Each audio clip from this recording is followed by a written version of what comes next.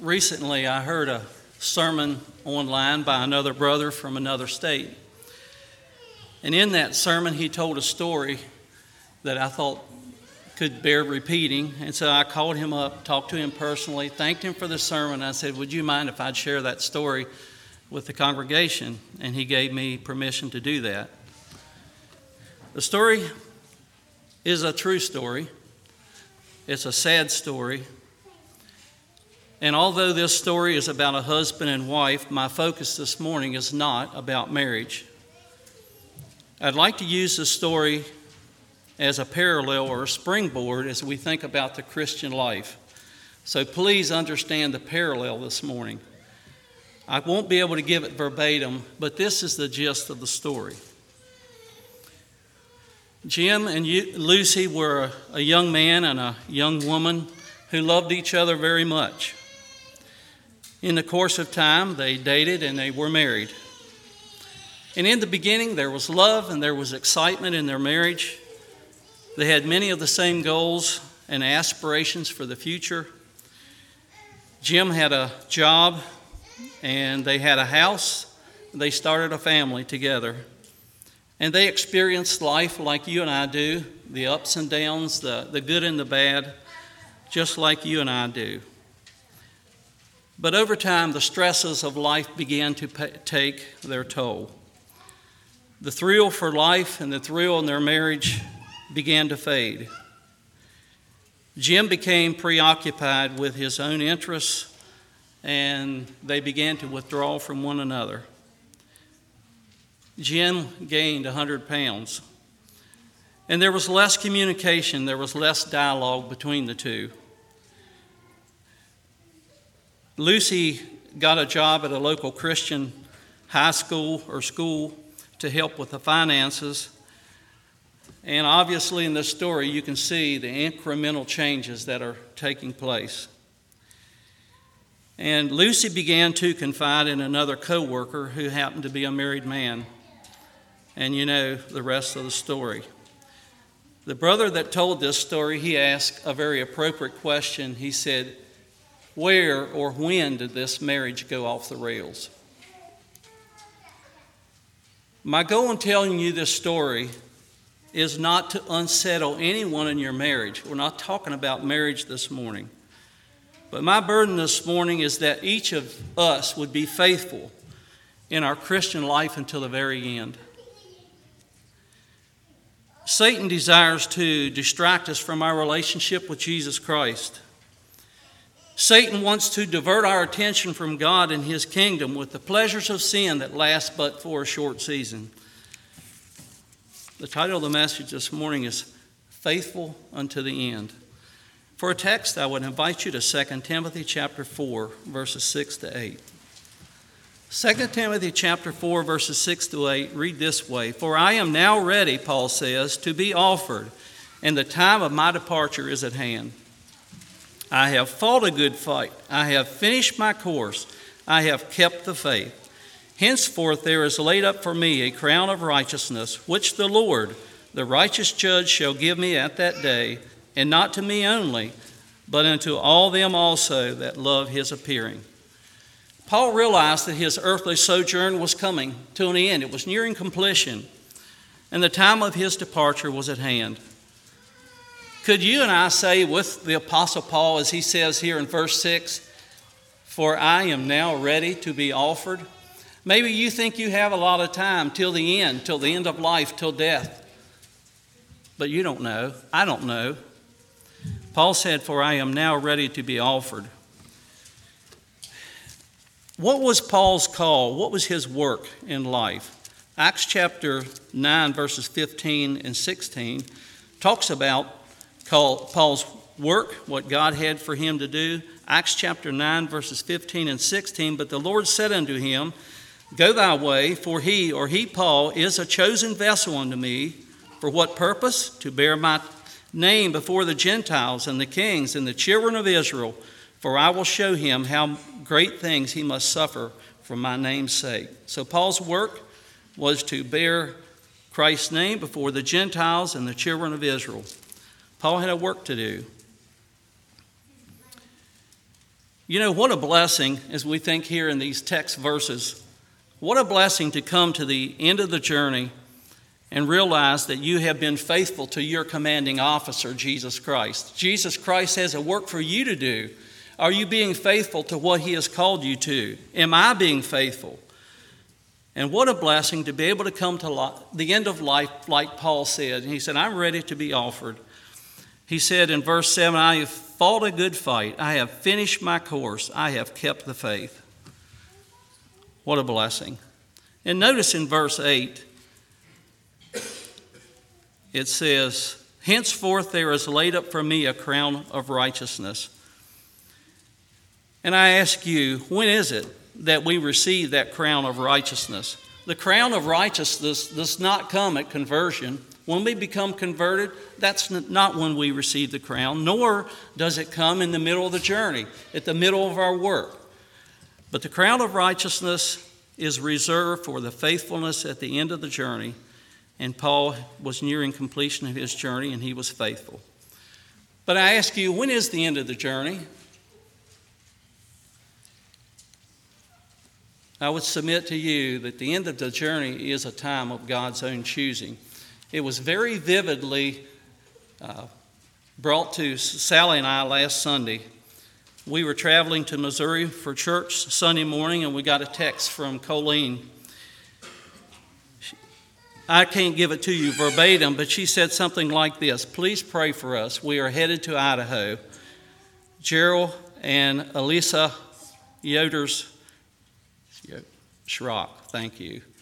Gerald and Elisa Schrock's son, 18-year-old son Japheth, drowned in the water. They were camping together as a family, and they said he was a good swimmer. The water was not that deep. They found him floating in the water. I was encouraged. They said that Japheth had a relationship with Jesus Christ, and they said he was ready to go. When is the end of the journey for Japheth? Life was finished at 18. Are you ready to be offered? First point of the message is maintaining our focus. I invite you to Hebrews chapter 12, verses 1 and 2. Hebrews chapter 12, verses 1 and 2. The Bible reads this way: wherefore, seeing we also are compassed about with so great a cloud of witnesses, let us lay aside every weight and the sin which does so easily beset us, and let us run with patience the race that is set before us. And here's your focus: looking unto Jesus, the author and finisher of our faith, who for the joy that was set before him endured the cross, despising the shame, and is set down at the right hand of the throne of God. Maintaining our focus. Notice here in verse 1 that God desires that our life would be fruitful in his kingdom. And what sins is it that could hinder the multiplying of our fruit in our life? I think we all would agree that we are to be fruit-bearing. We should have fruit in our lives. But what are some things that could hinder that fruit from coming to completion? Matthew chapter 13 speaks. I'm sure you could go to a lot of passages, but I'd like to invite you to Matthew 13. As you're thinking about the parable of the soils and the parable of the seed, Matthew chapter 13, verse 7, I'm just going to break in here. It says, and some of the seed fell among thorns, and the thorns sprung up and choked them. What was the definition, or what is the outcome of that verse? Drop down to verse 22. He that receiveth seed among the thorns is he that heareth the word, and the care of this world and the deceitfulness of riches choke the word, and he become unfruitful. So what are the cares of life that you might be facing that could keep this fruit from multiplying as it should? What about troubles and interruptions? Do you all have troubles in life? Do you have interruptions and struggles and problems and trials? I know you do. I do too. Maybe it's a blowing head gasket on your minivan. Maybe it's additional expenses that you were not expecting, or an unexpected illness. You fill in the blank. But there are many cares of this life. And brothers and sisters, as we go along in this sermon, let's think about the parallel of the story I told you at the beginning. Satan desires to very slowly, very incrementally pull us away from our relationship with God.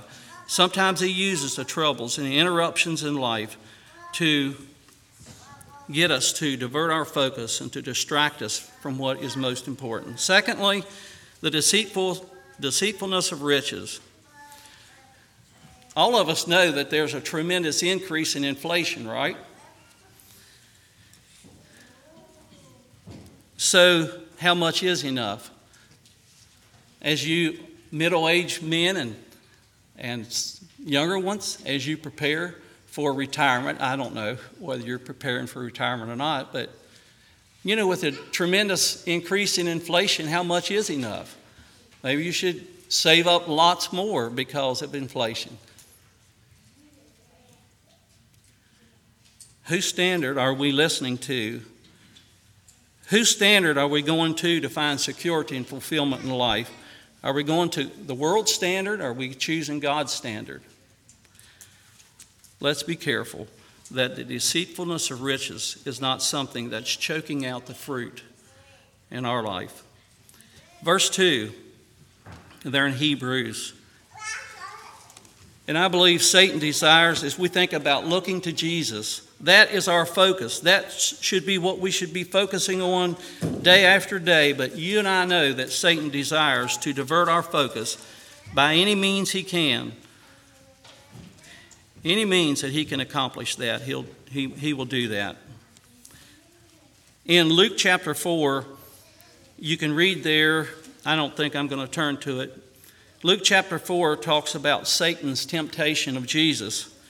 There Satan tempted Jesus in 3 different ways, and I think it would refer to the lust of the flesh, the lust of the eyes, and the pride of life. And where does all that come from? 1 John chapter 2, verse 16 gives us an answer. 1 John chapter 2, verse 16. For all that is in the world, the lust of the flesh, the lust of the eyes, and the pride of life is not of the Father, but is of the world. So we know that comes from the world standard. I'm blessed to how the Bible tells us that Jesus, who for the joy that was set before him, Jesus looked beyond the cross. If we see the difficulties and the struggles, if that is high as our focus, we can get bogged down pretty quick. But Jesus looked beyond the cross. It was a horrible thing that he was facing, but Jesus looked beyond the cross.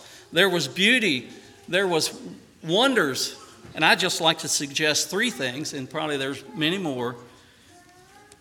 Jesus was looking forward to be reunited with his Father. What a beautiful thing. He wanted, secondly, also to receive the approval of his Father. And thirdly, he was looking forward to his bride, his marriage, the marriage supper of the Lamb. I guess when we go to a wedding, what's more beautiful than a husband and a bride coming together? We were at a wedding yesterday, and men and women look forward to the day that they are united in marriage. Brothers and sisters, I believe Jesus Christ is looking forward to his marriage more than any husband is looking forward to being married to his bride. Jesus, I believe, is looking forward, desiring the time when his children come home, those that have placed their trust in him. What I'm trying to focus on this morning as you think about the story that I told you, Satan desires to distract us from our focus, little bit at a time, incrementally. And the Bible would tell us to seek ye first the kingdom of God and his righteousness, and all these things will be added to you. Don't let Satan divert your focus. Seek ye first. Also, study to show thyself approved unto God, a workman that needeth not to be ashamed, rightly dividing the word of truth. Let that be your focus. Don't let Satan divert distract you from what's most important. Second point of the message, being aware of Satan's tactics. I would invite you to 2 Corinthians chapter 2, verse 11. 2 Corinthians chapter 2, verse 11.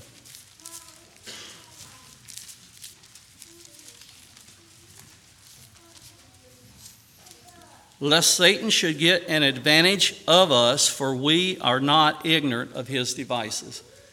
Are we aware of what Satan is trying to do in our lives to distract us from our focus, the most important focus? Satan will do anything he can to distract you, to sever your relationship with Jesus Christ. And this morning I'd like to tell you a story. As I thought about Jim and Lucy, I thought of another story that would parallel that story. I'm not going to name the couple because some of you probably would know who I'm talking about, but there was a young couple years ago in this area who I thought were strong, they were stable, they were sound. At least from my perception, they certainly were. They were an exemplary young couple. They were very conservative. He had a place where he would go out into the woods for his devotions. And there was just a lot of things that I almost was jealous of in this young man. Later, this couple moved back to their home state, and we heard later that they had explained away 1 Corinthians chapter 11, the covering, and they encouraged others to drop it as well. Many of the other convictions that they had were dropped as well. And I heard somebody else comment that they knew the couple as well, and they said it was his goal then at some point. He decided that he was not going to read his Bible for a year. That was astounding to me. It seemed this couple threw things away and they embraced the things of the world. And I ask you, where did this relationship with Jesus Christ go off the rails? Talking about the first story, Jim and Lucy, where did their marriage go off the rails? I'm not talking about marriage. I'm talking about relationship with Jesus Christ. Where did this couple, who seemed so strong and so staunch and stable, where did their relationship with Jesus Christ go off the rails?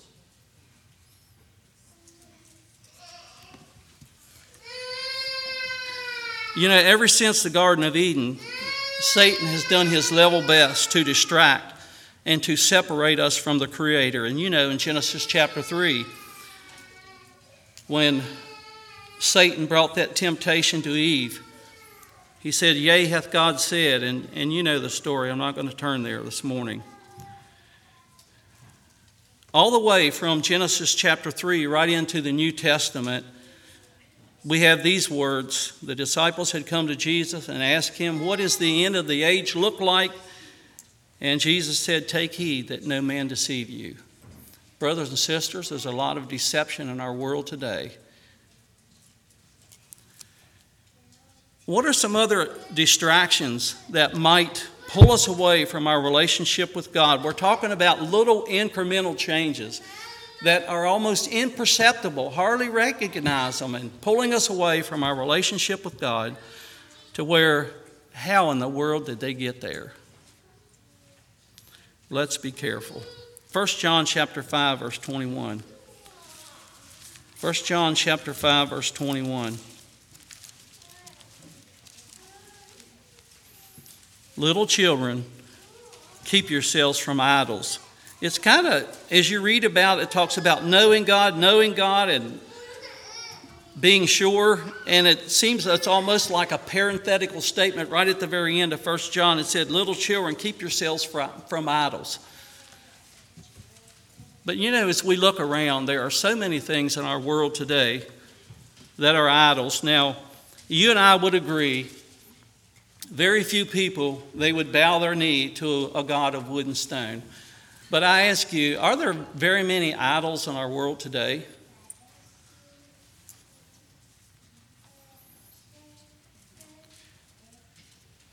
And I need to be careful in saying this. I recognize technology can be used for good. Like I said, the sermon that I heard in preparation for this sermon, I got that online and I appreciated that. But I still like to ask, what about cell phones?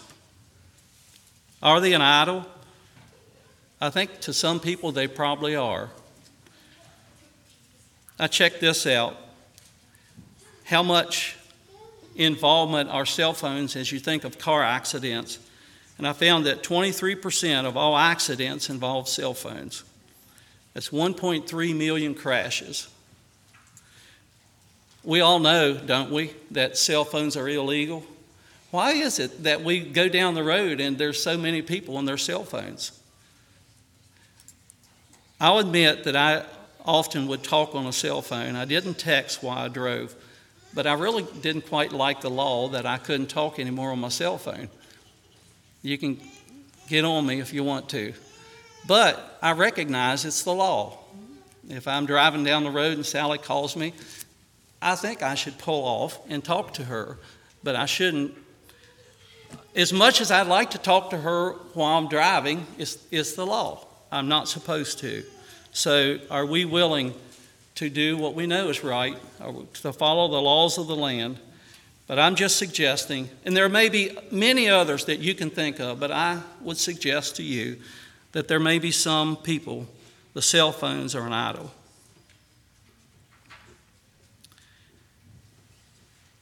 Are cell phones and technology idols? I just like to ask the question, in your mind, you don't need to write it down, but compare the percentage of time that you and I are on tech devices as compared to how much time we're spending in God's Word. Would you like to know that? I don't need to know that, but there is one who does. And that's God. The Bible says that we are to redeem the time because the days are evil. Are we taking advantage of the opportunities that God has for us to seek His Son in the Word and to seek to minister to the needs of others? And I know I can do better. Brothers and sisters, maybe you, and I try not to be accessing inappropriate content, but what about the time factor?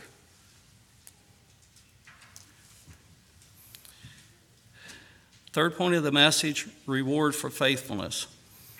And I'd like to say, maybe so far at this point of the message, you think this has just been pretty negative. I would like to tell you that my heart is tremendously warmed when I see the men and the women, brothers and sisters from the Peak congregation that are faithful, serving the Lord, making visitors feel welcome, being involved in the life of the church, warms my heart tremendously.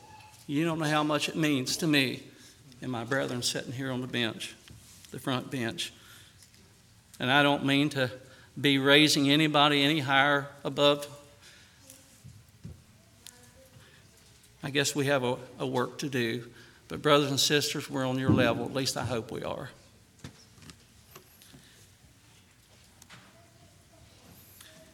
You know, brothers and sisters, we're living in a severe drought. Sally and I was at Missouri a week ago. When we got there, it was so dry, hardly any rain. A good friend said it was probably about as dry as it's been in 10 years. But you know, I'm not so much talking about the physical drought. I was reminded as I thought of that was Amos. There's a verse in Amos I'd like to bring to you. Amos chapter 8, verse 11. God said, "Behold, the days come, saith the Lord God, that I will send a famine in the land, not a famine of bread, nor a thirst for water, but of hearing the word of the Lord." And I ask you, brothers and sisters, are you seeing that there's a drought, there's a famine in our world today? And we know there is. There's tremendous. The change that I've seen in the last 5 years, the moral decay in our country is unprecedented. And it bothers me. Where are we going? I just heard on the news recently, most of us are aware of the decision by the Supreme Court, Roe versus Wade. And you know, and I saw In the paper a day or two ago, someone was holding up a sign, and I don't remember verbatim, but it said something like this: "I am not a member of your little book club." Any of you all see that? It was a picture of a Bible. And these people are adamantly opposed to this decision by the courts of the land. And if my understanding, Indiana also passed a law recently, and the people are up in arms. They're chanting and they're upset. Have no concern, no fear for God. We want to live our life like we want to. It's my choice whether I want to bring a baby into this world or not. It's my choice. It grieves me to think. I know there are godly people.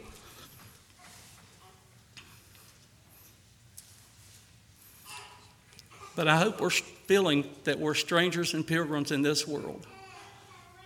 This world has nothing to offer us. But I hope we care for the people that are so blatantly resisting God and His Word. Revelation chapter 2, verses 8 to 10. Thinking about reward for faithfulness. We looked at Revelation already this morning some. Revelation chapter 2, verses 8 and 10. I'll close soon. Revelation chapter 2, verses 8 to 10. "And unto the angel of the church in Smyrna write, These things saith the first and the last, which was dead and is alive. I know thy works and tribulation and poverty, but thou art rich, and I know the blasphemy of them that say that they are Jews and are not, but are the synagogue of Satan. Fear none of those things which thou shalt suffer. Behold, the devil shall cast some of you into prison, that you may be tried, and you shall have tribulation 10 days. But be thou faithful unto death, and I will give thee a crown of life." That is reward for faithfulness. Be faithful unto death, until the very end. Yes, we're going to have struggles and trials, but be thou faithful unto death, and I'll give thee a crown of life. What are you going to do with your crown? I don't feel very worthy of a crown. But if I ever get one, I hope I can throw my crown at the foot of the one who's made it possible for me to be there. In conclusion, dear brothers and sisters, let's be aware of Satan's continual attacks to distract us and to separate us from our God. As we think of the early story of Jim and Lucy, little incremental things were happening almost imperceptibly that were pulling them away from their relationship with each other. And obviously, we know Satan wants to do that very thing in our relationship with Jesus Christ. Very incrementally, very slowly, to move us away, to distract us from our relationship with God. Are we investing? Are we determined? Are we being intentional in seeking God and His Word each day so that we're not taken away from our relationship with Him? In Revelation chapters 2 and 3, we know that there are 7 churches that are addressed there. At the beginning of each one of those churches, it says, "I know thy works."